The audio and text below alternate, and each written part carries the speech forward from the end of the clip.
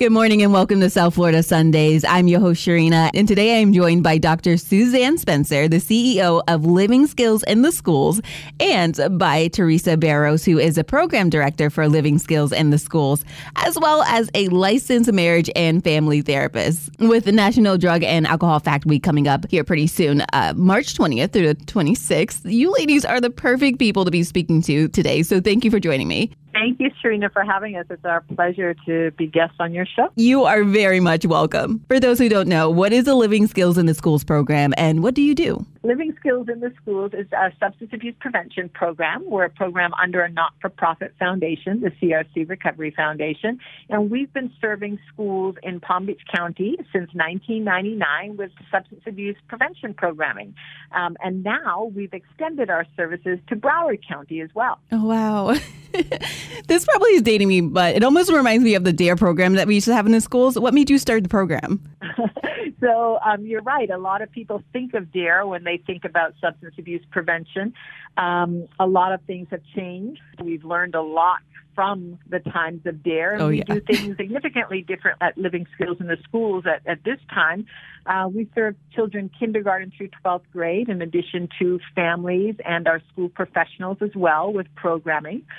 So very comprehensive. A child could be with us all the way from K through 12th grade through key transitions in their lives. We don't focus on any one substance versus numerous substances. And we also touch on some early elementary skills. So obviously in kindergarten through 4th grade, we're not talking about drugs and alcohol, but we are talking about coping skills and decision making and self-awareness, those types of things. And then we progress in age appropriateness in the programming that we develop. I can tell you that on any given year, certainly in the last couple of years, this year, we're probably going to reach around 77,000 kids this school year just in Palm Beach County alone. That's amazing. And I love how you make sure that the children will understand what you're teaching them. You don't just go right into drugs and alcohol when they're 5 and they're like, what is that?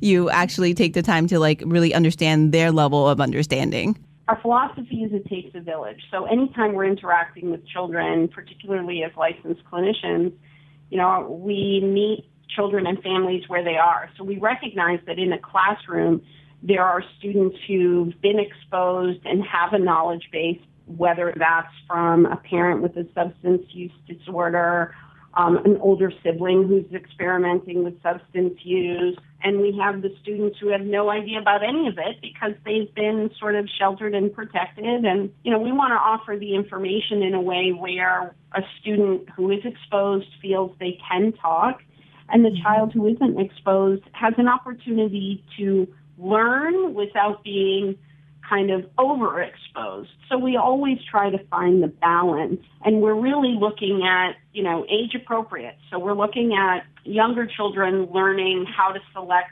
healthy peers, how to stay focused on goal setting, because when it comes to choosing whether to try a substance or not, you're really looking at peer influences, social influences, emotional regulation, fitting in, and you're looking at, what is going to be the consequence if I try something like this? So we try to tackle all of those pieces that go into decision making with education on addiction as a disease that is preventable. Children are smart. They want to be healthy. And so they want to know that there are decisions they can make that can hurt them and decisions that can help them. So we teach that as early as we can. We do the building blocks for good self-esteem, for understanding self-concept and self-image, for choosing good friends. And then as they get older, we start to talk about specific dangerous substances that lead to addiction. Yeah, and you kind of touched on it a little bit. The use of alcohol and certain drugs are so normalized. Even adults have trouble sometimes in social settings saying no. How do you kind of approach that with children and especially teens? So they often do ask us, what's the difference between me using it or an adult, right? And what we talk about is, research is clear. The younger someone exposes their developing brain to an addictive substance, you start to impact the neurology around dopamine receptors. When we teach kids that the younger you use, the more at risk you are of actually developing the disease. Your risk factor increases the younger you start. The longer you wait, the more you put it off, the less likely you are to develop an addiction. So at its core, we are really teaching children about the risk of developing the disease and how to avoid it. And a key component of that is understanding risk factors around mental health issues, emotional regulation, good peers, and your age. If you're just too young, you're just too young. Mm-hmm. Yeah, I understand that. Let's say a student doesn't have an issue, but they notice a problem with a family member or friend. How do you support them in that? Because, you know, like the choice to get sober is that person's issue, but like the child still deals with that on a daily basis. That's a great question because that does come up a lot. We have a lot of kids, you know, the younger kids often ask about worrying about a parent or grandparent. Most commonly, it's as simple as talking about nicotine addiction because most kids are exposed to that on some level. But we really try to talk to kids about the importance of seeking support. How the only thing you can do is inform your friend or family member that you are impacted by their using, whether it's because you worry or they don't show up for you the way they should be showing up for you.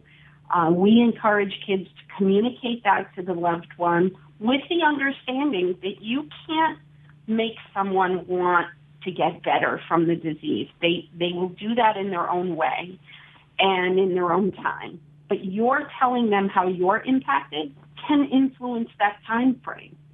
So we tell them you continue to communicate that and then you speak to other people to get your support. Most recently, I had a 10-year-old ask in a classroom, how can I help my dad stop drinking? Oh, wow. And, you know, you take time to validate, like, that's a brave question, and I'm so glad you asked. And I point out, this is what you do because your dad is not well right now and he can't be there for you. And I bet there's times that you wish he was. And the best thing you can do is you keep asking for help when you need it. Since he can't be there, he still wants you to have everything you need, even if he can't do it. So kind of promoting a child being able to advocate for self is really what we try to do. That's so important. My goodness. And that's why we really want to have clinicians in the field. That's what makes us great, is that we have people who are equipped with how to handle that kind of question. Yeah, exactly. And do you also teach the difference between moderation and abuse? Because there are households where families will have a beer or a glass of wine with dinner, but there are those who consume and then they can't consume anymore. Do you teach the kids the difference between that? As a prevention program, our goal is to prevent the disease of addiction.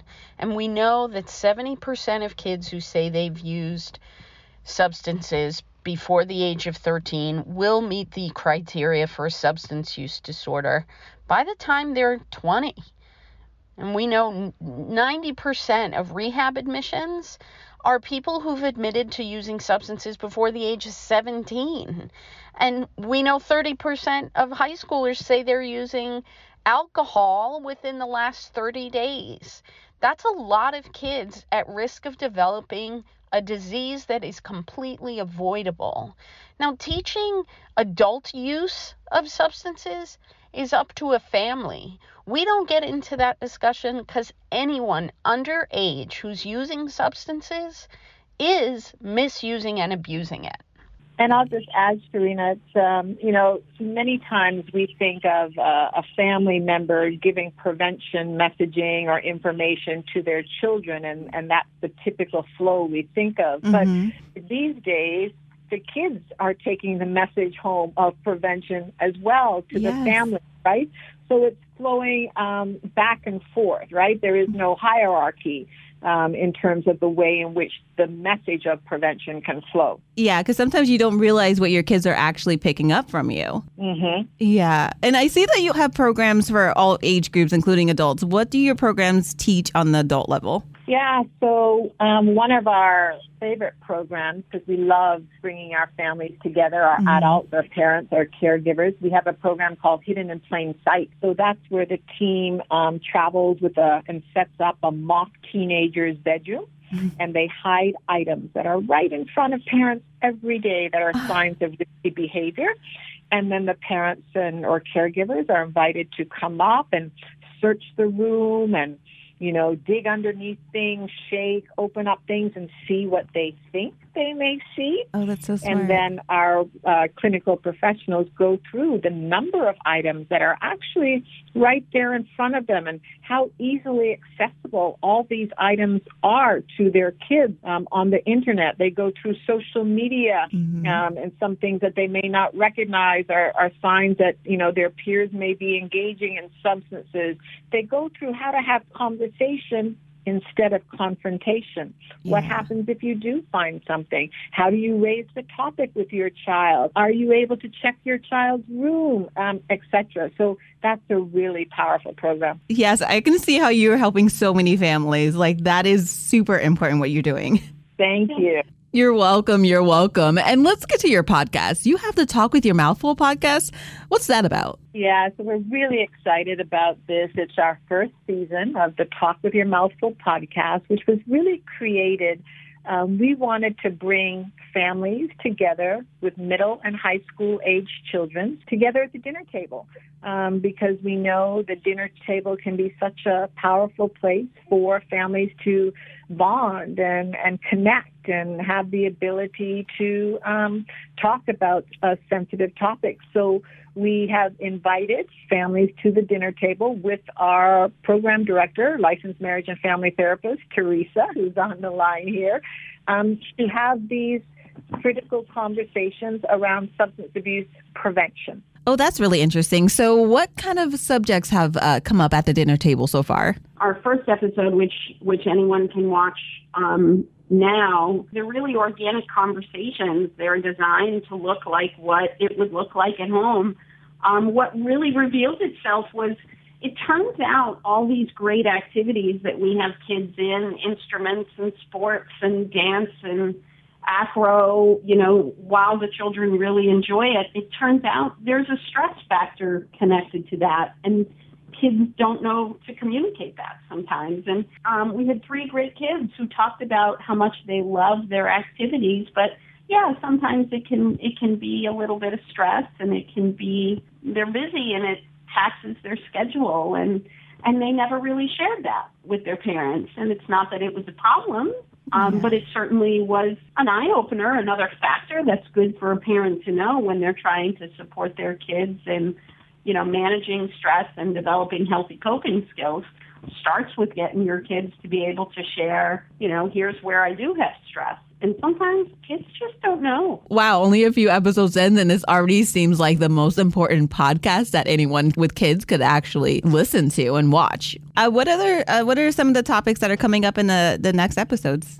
The next episode's really going to talk about helping families identify, what are the ways that there's a media divide, right? Mm-hmm. Where, at a certain point, you don't know what your kids are watching. And so it's such a great opportunity for parents to kind of learn a little bit about what is out there that the kids are watching that might be influencing their attitudes towards substances. What's really nice as well is that with each episode, we do a report, and the report speaks to the family systems as a whole and what, on the bigger level, our family systems may be going through. So we kind of address, what are the challenges when, in terms of future education, it may feel like, I have to have my child in all these extracurricular activities to stay competitive for future education. So we address that.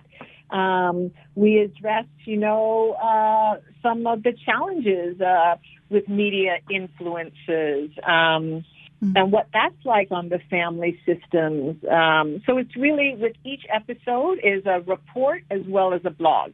How do you come up with your episodes? Is that from outside input? Do you take suggestions maybe? So we we do a lot of prep before we actually film.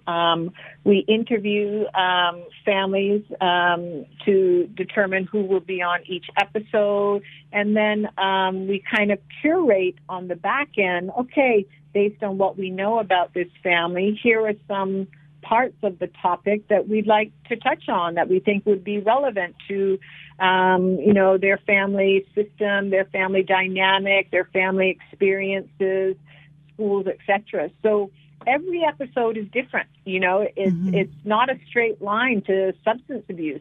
We are speaking with Dr. Suzanne Spencer and Teresa Barrows of the Skills in the Schools program. This is an amazing program, and I am sure our listeners would love to get involved. How can they get in contact with you? So we'd love for them to tune into the podcast, talkwithyourmouthful.org.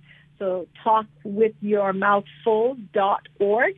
And you can see episode 2 is being released this week. Really powerful episode. It's a family with 3 young girls in middle and high school, a mom and dad. And like I say, this episode is touching on media influences and the media divide, and really, really powerful episode. And they can watch it on Apple as well, Apple Podcasts, and talkwithyourmouthful.org. And you also said that you are a not-for-profit organization. Are there ways that the public can donate to you? Oh, we always love that. Yes. They can go to Living Skills, plural, in the schools, plural.org. Thank you so much, ladies, for joining me today. Thank you.